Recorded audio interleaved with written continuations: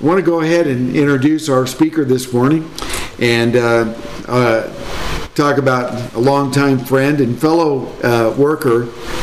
Corey Sawyers is one that I think this may be the first time I've ever introduced Corey, but Corey is the full-time minister of the church in Martin, Tennessee, and I was blessed to do a gospel meeting out there earlier this year, and it was instantly apparent that the congregation there just absolutely loves Corey and his wife Melody, that they appreciate so much Corey.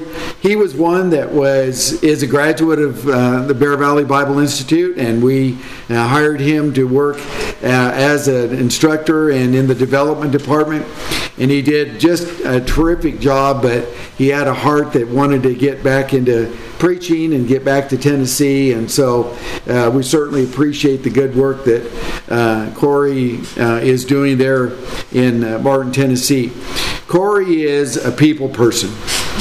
He is one that if you have talked with him for 15 seconds, you already know just the genuineness and the love and the Christ-likeness that he has in his life. And he's someone that we just love so very much. And they've got 3 boys, all of which start with G. You've got Garrett and Gordon and Gannon. And we've graduated one. Now we're working on the other 2. And we'll have Grady lead us in. I've got G's now. I've got Grady, Gordon, Garrett. Will lead us in a word of prayer, and then after the prayer, we'll go ahead and turn it over to our speaker of the hour. Well, I would say thank you for being here, but I was hoping none of y'all would show up and we could go listen to Dan this hour instead. But I don't know if you knew that was an option. You still have to. I'll look down and you can walk out if you'd like to. But I'm thankful that you've chosen to be here.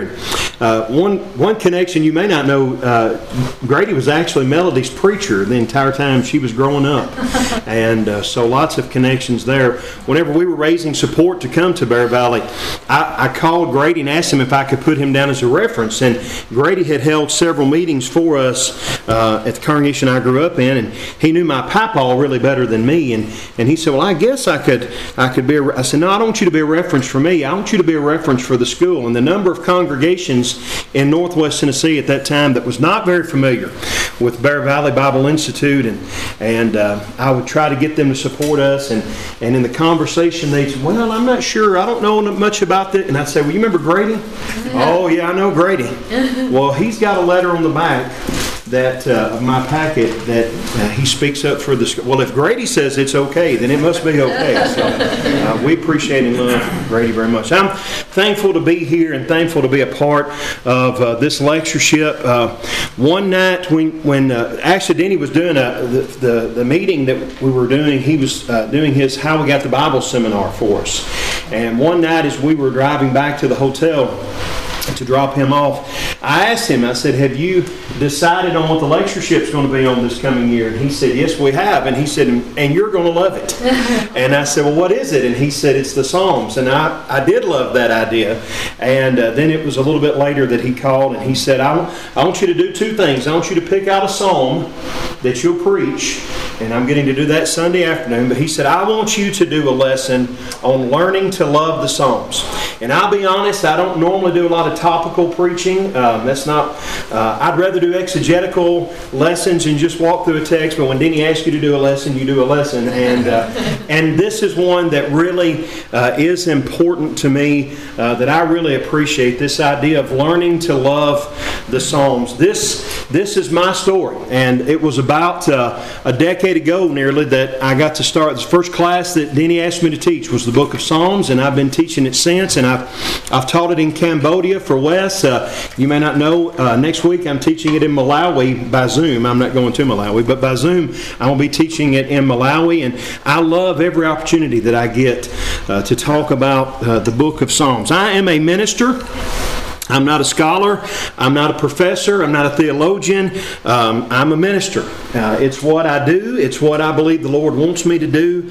And I minister in a variety of ways. I teach other preachers and help train young men to be preachers.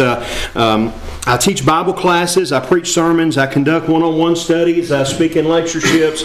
I get to write articles. I get to be with people and visit and pray with them in times when they're sad or when they're downhearted or when they're sick or where they have problems in their lives. One of the great blessings of ministry is I get to be there in the big moments of their life. They want me there in graduations and marriages and celebrations, at births. I get to be there and counsel people when their marriages or their relationships or their outlooks or their life in general have been negatively impacted. And doing all of those kinds of ministry now for over a quarter of a century, I've done the best that I could, but I've not always known the most effective ways to do what it is that I needed to do or wanted to do. And the Psalms are really what I needed for that. Before we get into learning to love the Psalms, I think it's important for us to think about why the Psalms have kind of faded a little bit in their popularity and in the way that we look to them. And maybe it's not always been this case. It's a recent phenomenon. Maybe J. Baldwin Brown says it best. The Jewish Psalms have furnished the bridal hymns, the battle songs, the pilgrim marches, the penitential prayers, and the public praises of every nation in Christendom since Christendom was born. They have rolled through the din of every European battlefield. Drake's sailors sang them when they clave the virgin waters of the Pacific. They crossed the ocean with the Mayflower pilgrims, were sung around Cromwell's campfires, in palace halls, by happy hearts, in squalid rooms, in pauper wards, in prison cells, in crowded sanctuaries, in lonely wilderness. Everywhere they have uttered our moan of contrition and our song of triumph, our tearful complaints and our wrestling, conquering prayers. The fact is that the Psalms have always been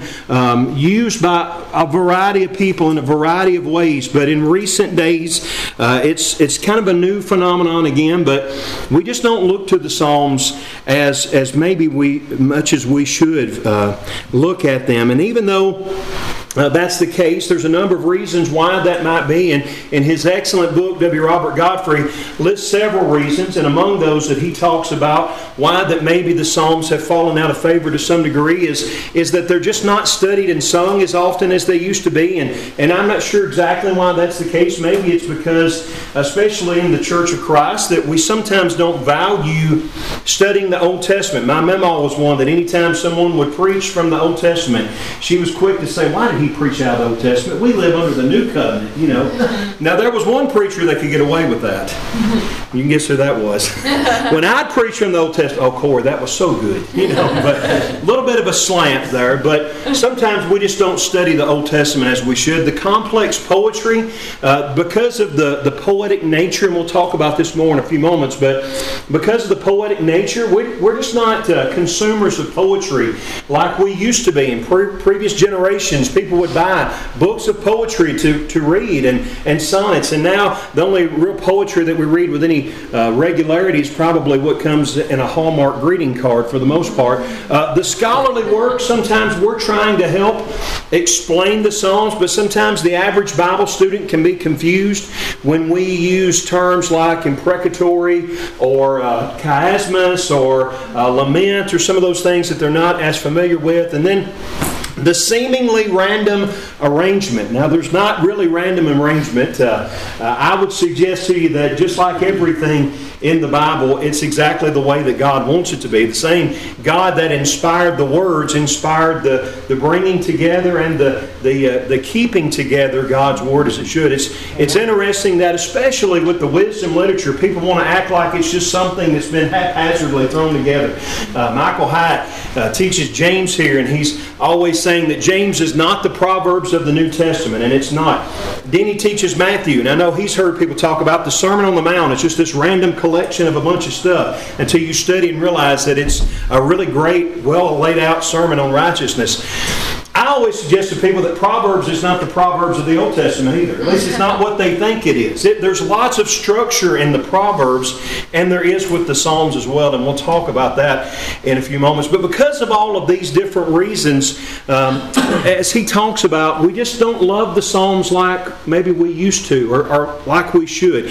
But he ends this particular thought with this quote. He says, to help Christians understand and appreciate the Psalms at a new level, we must engage our heads and our hearts in an adventure of learning to love the Psalms. Engage our head and our hearts, the way we think and our emotions, because I'm going to tell you that to understand the Psalms like you should, you really have to have a little bit of appreciation for being emotional. Now listen, I think I'm just as manly a guy as there is in the room. I can skin a buck and I can run a trot line and all that kind of stuff, but you got to be in touch with your emotions, because the psalmist certainly was. And you got to appreciate a little bit the artistic nature by which that it's put together. When I was first given the task of teaching the book of Psalms, I'll be honest, it was very overwhelming. I didn't let you know that because I didn't think I couldn't handle it, but it was really overwhelming, in part because of just how much material is there. It's not the longest book. It has the most chapters, but in terms of the number of original words in a book, it's actually third, but it's still a lot to try to grasp, because it's not laid out like Genesis, where you have a detailed history going from creation to Abraham's descendants going into Egypt. It's not a collection of all of the messages that God gave to His children through one prophet. It is, the Psalter is 150 chapters. It's 150 or thereabouts songs and prayers. These collection of the way that these people would try to express their feelings and their emotions to God, written over about 1,000 years' time by possibly more than any other authors that any other Bible book would have. Maybe Proverbs would be the one that might surpass Psalms. But when you put all that together, it's a little bit intimidating for us. And yet still, as we get into and study, the more I've dug into the book of Psalms, the more that I have learned to love it, and to love to study it, and to love to teach it, and to love to minister with it. When we think about the Psalms, we can just easily be reminded how much we've loved the Psalms in years past, because when you buy a New Testament, even a New Testament has Psalms in it. And that's in part because you need the Psalms to understand it depends on which scholar you look at. It's usually either Isaiah or Psalms, but it depends on how you're counting allusions and different things. But it's one of the most quoted books in the New Testament. Now, Denny likes to talk about how important it is for his students to listen to 1 Timothy, 2 Timothy, and Titus. Michael Hyatt will tell you that every book runs into James, but I tell people I get to preach Jesus' favorite book, because Jesus quotes the Psalms more than anything else. And I tell my class all the time that in one quarter I don't have time to tell you everything there is to know about the Psalms, and I certainly don't in the 30 minutes that we have remaining. But I hope for the next few minutes to help you learn to love the Psalms, to love the God of the Psalms, and especially for those of you in ministry, to love preaching the God of the Psalms. So we could talk about a lot of reasons. For time's sake, I just want to give you 4 reasons why that I have learned to love the Psalms. Number 1, I love the Psalms because of the beauty of the Psalms. I've learned to love the Psalms because of the beauty of the Psalms. I've already mentioned the poetic nature and the artistic value that's therein. And sometimes that language can be a bit confusing, because we don't consume poetry as we once did in prior generations. But if we're willing to take the time to dig into and try to appreciate the language that is used, that poetic beauty, that we'll find that it's inspiring and it's uplifting and it's encouraging. There's a certain language used in the Psalms. It's a language of the heart and the soul. It's they're dealing with and grasping with the things that they're talking about. The Psalms are not driven by verb tenses and syntax. Now, I appreciate those exegetical studies as much as anyone and love to do it. But that's not really what drives the book of Psalms as much as the Psalms are really driven by images. The old saying that a picture is worth 1,000 words is never more apparent than in the book of Psalms. That's the reality of it. If you're a minister, a preacher, a teacher that struggles with illustrations, the Psalms provide the illustrations for you. It's not an original quote with me, but I've often said that the Psalms makes a bad preacher a good preacher and a good preacher a great preacher, which maybe is why I most love the Psalms, because I need to be preaching from the Psalms so much. But the idea that we have this beautiful language that's used, has there ever been a more beautiful picture of our relationship between us and the Lord than the Lord is my shepherd? Especially written by the hand of a shepherd. Now, the problem that we run into is that we have to understand the language in the time and place in which it was written. If you go back and research the relationship between a shepherd and his sheep in modern day America, and then the relationship between a shepherd and his sheep in ancient Palestine, you'll choose the latter every time if you're a sheep. But the idea is that if we take the time to dig in and not only see the beauty of the language, but in the terms in which it's presented, then we'll see, just as we look at the Lord is my shepherd, just how important that we are to Him, just how much we need Him, and just how vital our relationship with Him is. One of the things that I'm often asked, because I teach Psalms, Denny, you probably were as well, is what's your favorite psalm? And Psalm 8 has always been mine. And I don't know that there's a more beautiful psalm, you could debate that certainly, but a more beautiful psalm written. In part, I like it so much because when I read Psalm 8 written by David, it to me seems like it's written from the perspective of a country boy raised on a farm, which David was, and I can certainly appreciate that perspective. And in that psalm, he'll say this. He'll say, O Lord, our Lord, how majestic is your name in all the earth. So how are you going to explain that, David? Well, let me give you a couple of ways that I can show you how majestic God's name is. Let me talk to you about the smallest things that we could talk about. When you see the birth of a child, when you see the birth of a baby, and he had certainly seen that not only in the place in which he was, in his family, but also raised on a farm. How much livestock had he seen birth?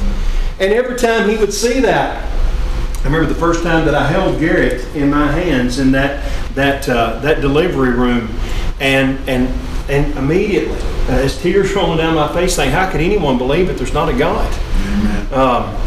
And then he says, and then I look up at the biggest thing that I could look at. I can just picture David out in the field with his sheep at night. And you can't do this in the city. You got to get out in the country. But out in the country, you look up in the sky and you just see all of these stars. This picture was taken by the Hubble telescope without any kind of light taking away from just how many stars there are. When I look at the stars in the sky, and by the way, later on he's going to tell us that God has a name for every one of them. I'm like you, Denny. I got 3 boys. I call the wrong name every time. He's got all them by name, and he calls all of them by name, and he knows all of them. And David says in Psalm 8, that's the work of your fingertips. Now, what work do you do with your fingertips? You scratch your ear?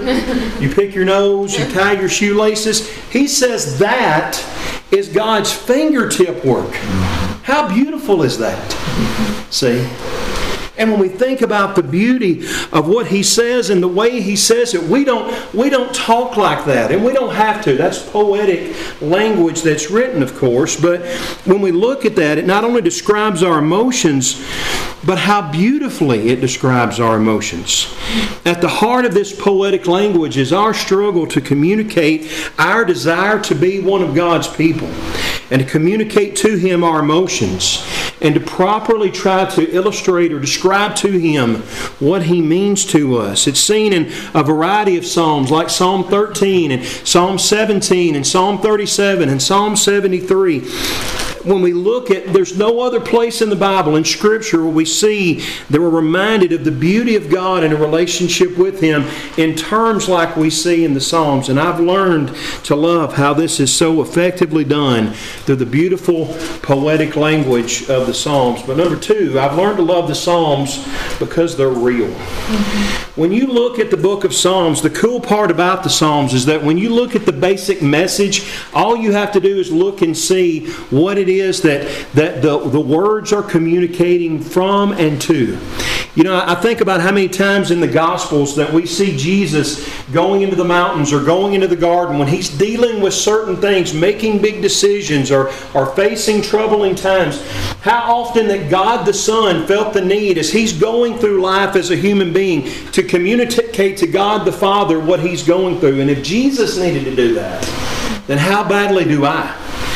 But I don't know about you, how many times have you gotten down on something that's going on in your life? You know you need to pray. You get down on your knees, you fold your hands, you bow your head, you open your mouth, and you don't know what to say. The Psalms helps us with that. If you go through and you look at all of the ways that God can be mentioned, the pronouns, that the antecedent of that pronoun is God, the different names of God and whatnot, just in the book of Psalms, God is mentioned 4,563 times. The psalmist is mentioned 2,087 times. Now I know what Mark Bassett is thinking. He's thinking Corey went to school in Dresden, Tennessee. He can't count that high. And maybe I can't. You know, I didn't really count these. I used to tool and logos. But nonetheless, I'm willing to concede maybe I miscounted. Let's say that I missed it by 500. Would that be fair? Mm-hmm. You still have God being mentioned over 4,000 times and the psalmist mentioned over 1,500 times in 150 chapters. Guess what the book of Psalms is all about? It's about a relationship between individuals who value their relationship with God and want to draw closer to Him through the real things that they're going through in their lives.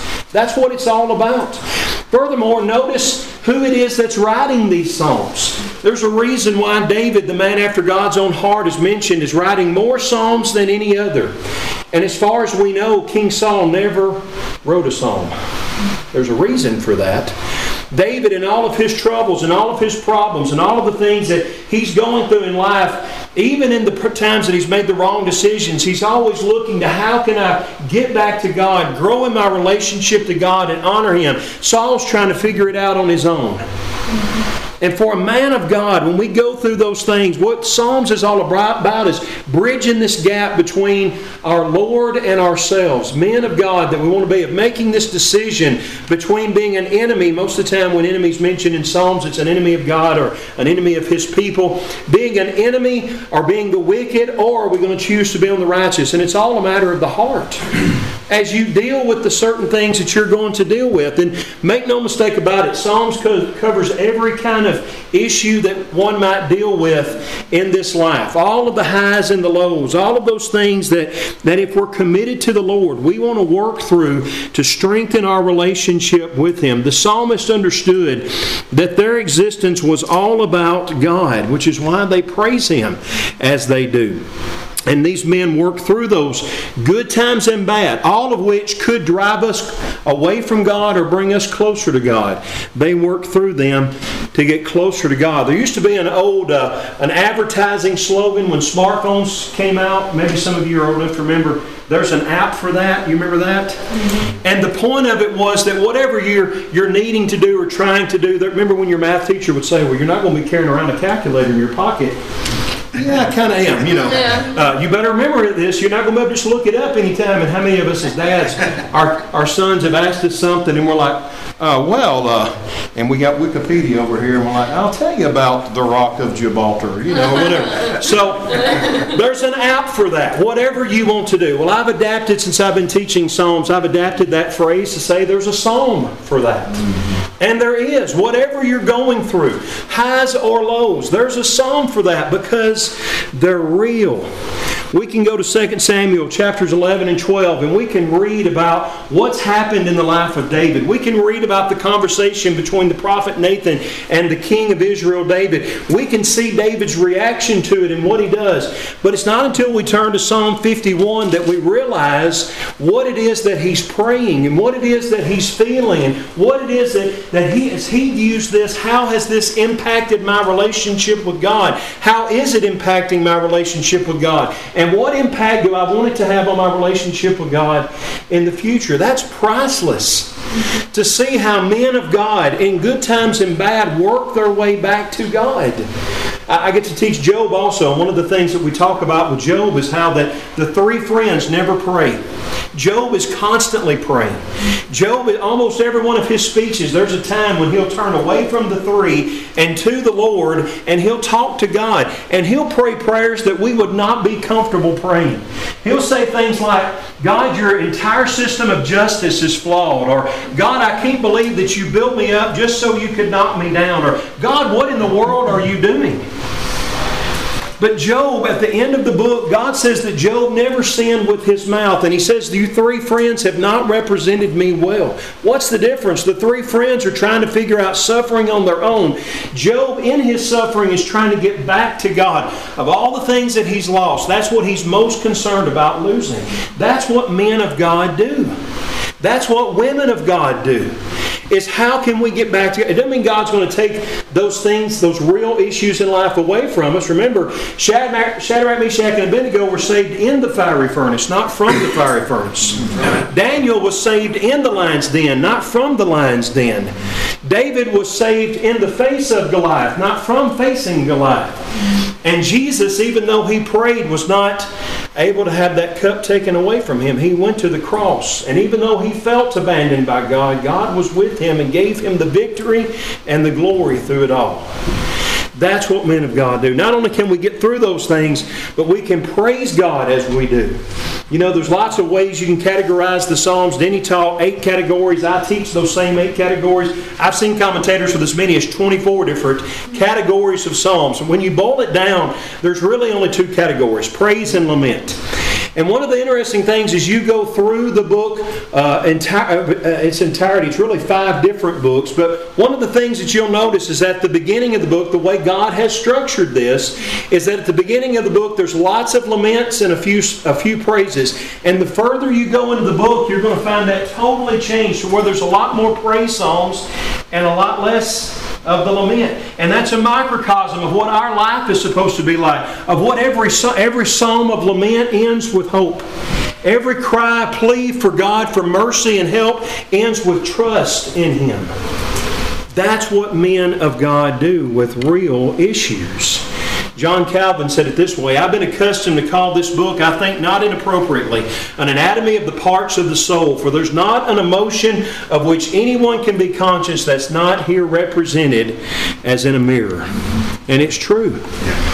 No matter what we're going through in life, it can either bring us closer to God or drive us away. The question is what we allow it to do. Denny taught me the technique of teaching people to write the Psalms in their own words and pray those prayers. Denny has used it often with people dealing with depression. I've used it most often in a variety of circumstances, but most often with people struggling in their faith or struggling in their relationship with God or struggling with knowing how to pray. And every single time that I've prescribed it to someone, it's always helped. That's right. There's a realness in the Psalms, and I've learned to love them because of that. But not only that, I've learned to love the Psalms, number 3, because they're God-honoring. I've learned to love the Psalms because they're God-honoring. They're God-honoring because they cause us to remember God in many places in which His attributes and works are praised. Again, when you think about how that this book is put together with 5 books, there's a couple of Psalms at the beginning of it that's really important. It's almost like a double door that you have to walk into to get into the room of the Psalms.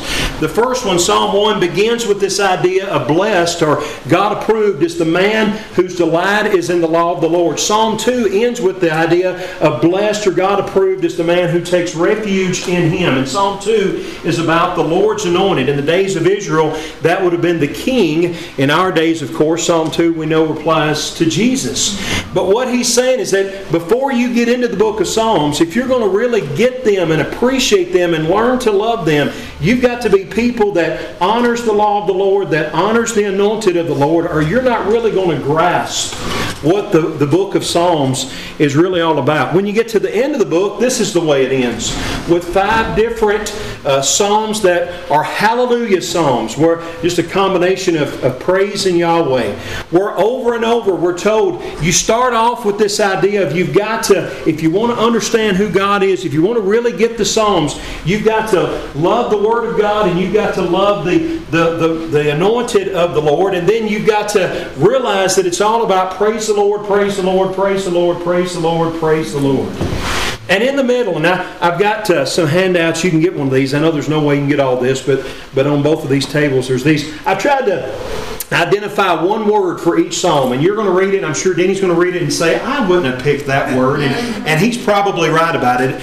But I just tried to pick one word. Hopefully you'll see why I picked that word. But notice how many of these words like trust and affliction and deliverance and shepherd and glory and praise all point us to God.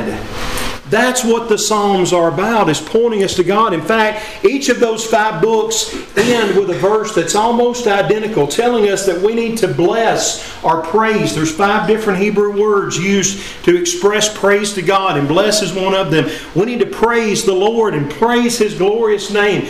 Everyone needs to do that everywhere. Amen and amen. Let it be. We think about the times that we see David talking about how God honoring the Psalms are, like in Psalm chapter 4.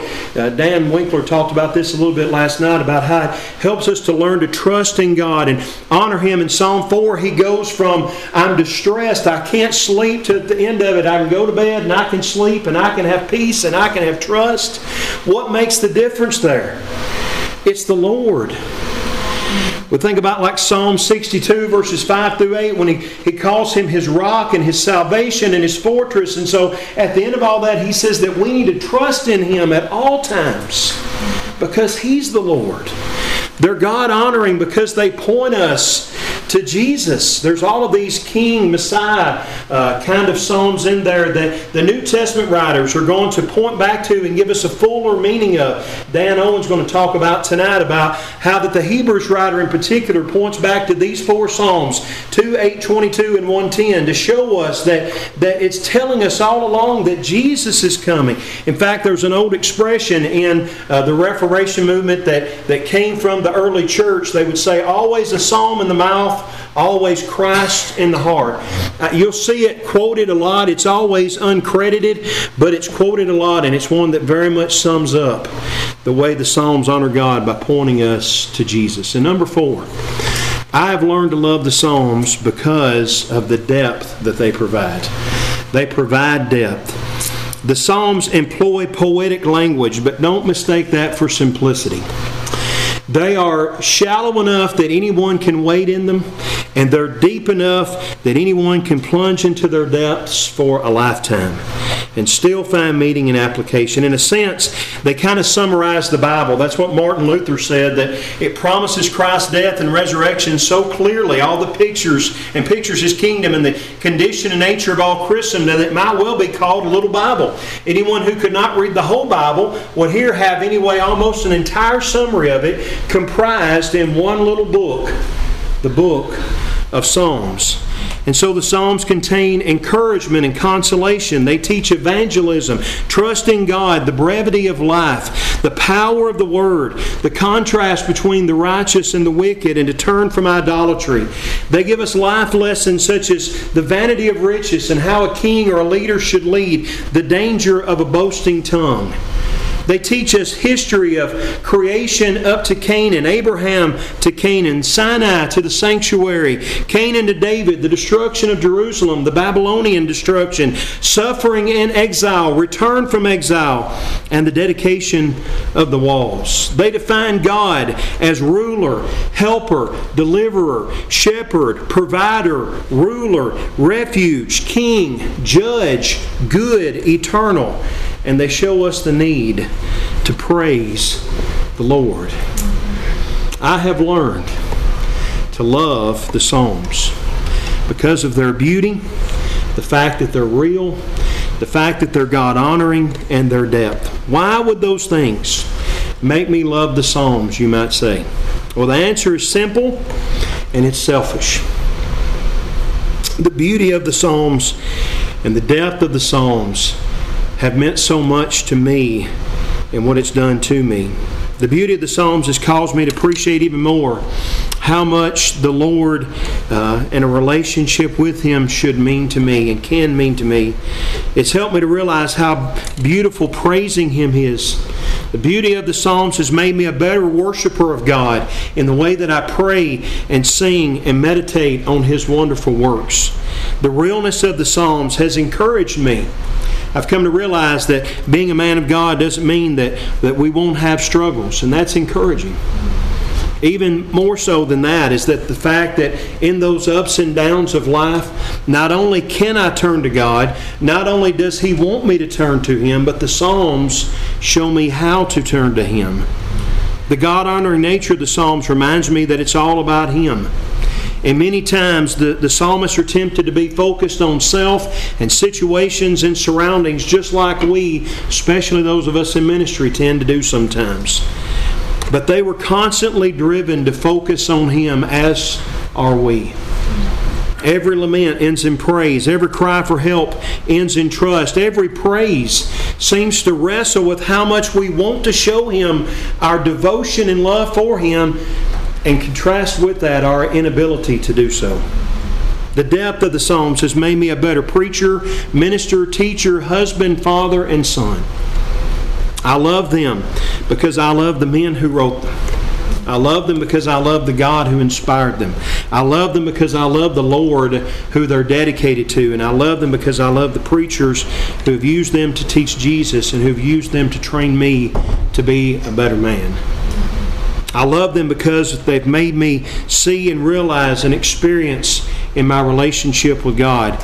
I know that if you will study the Psalms, you too will be eternally impacted by the beauty and the realness and the God-honoring nature and the depth of these prayers and praises.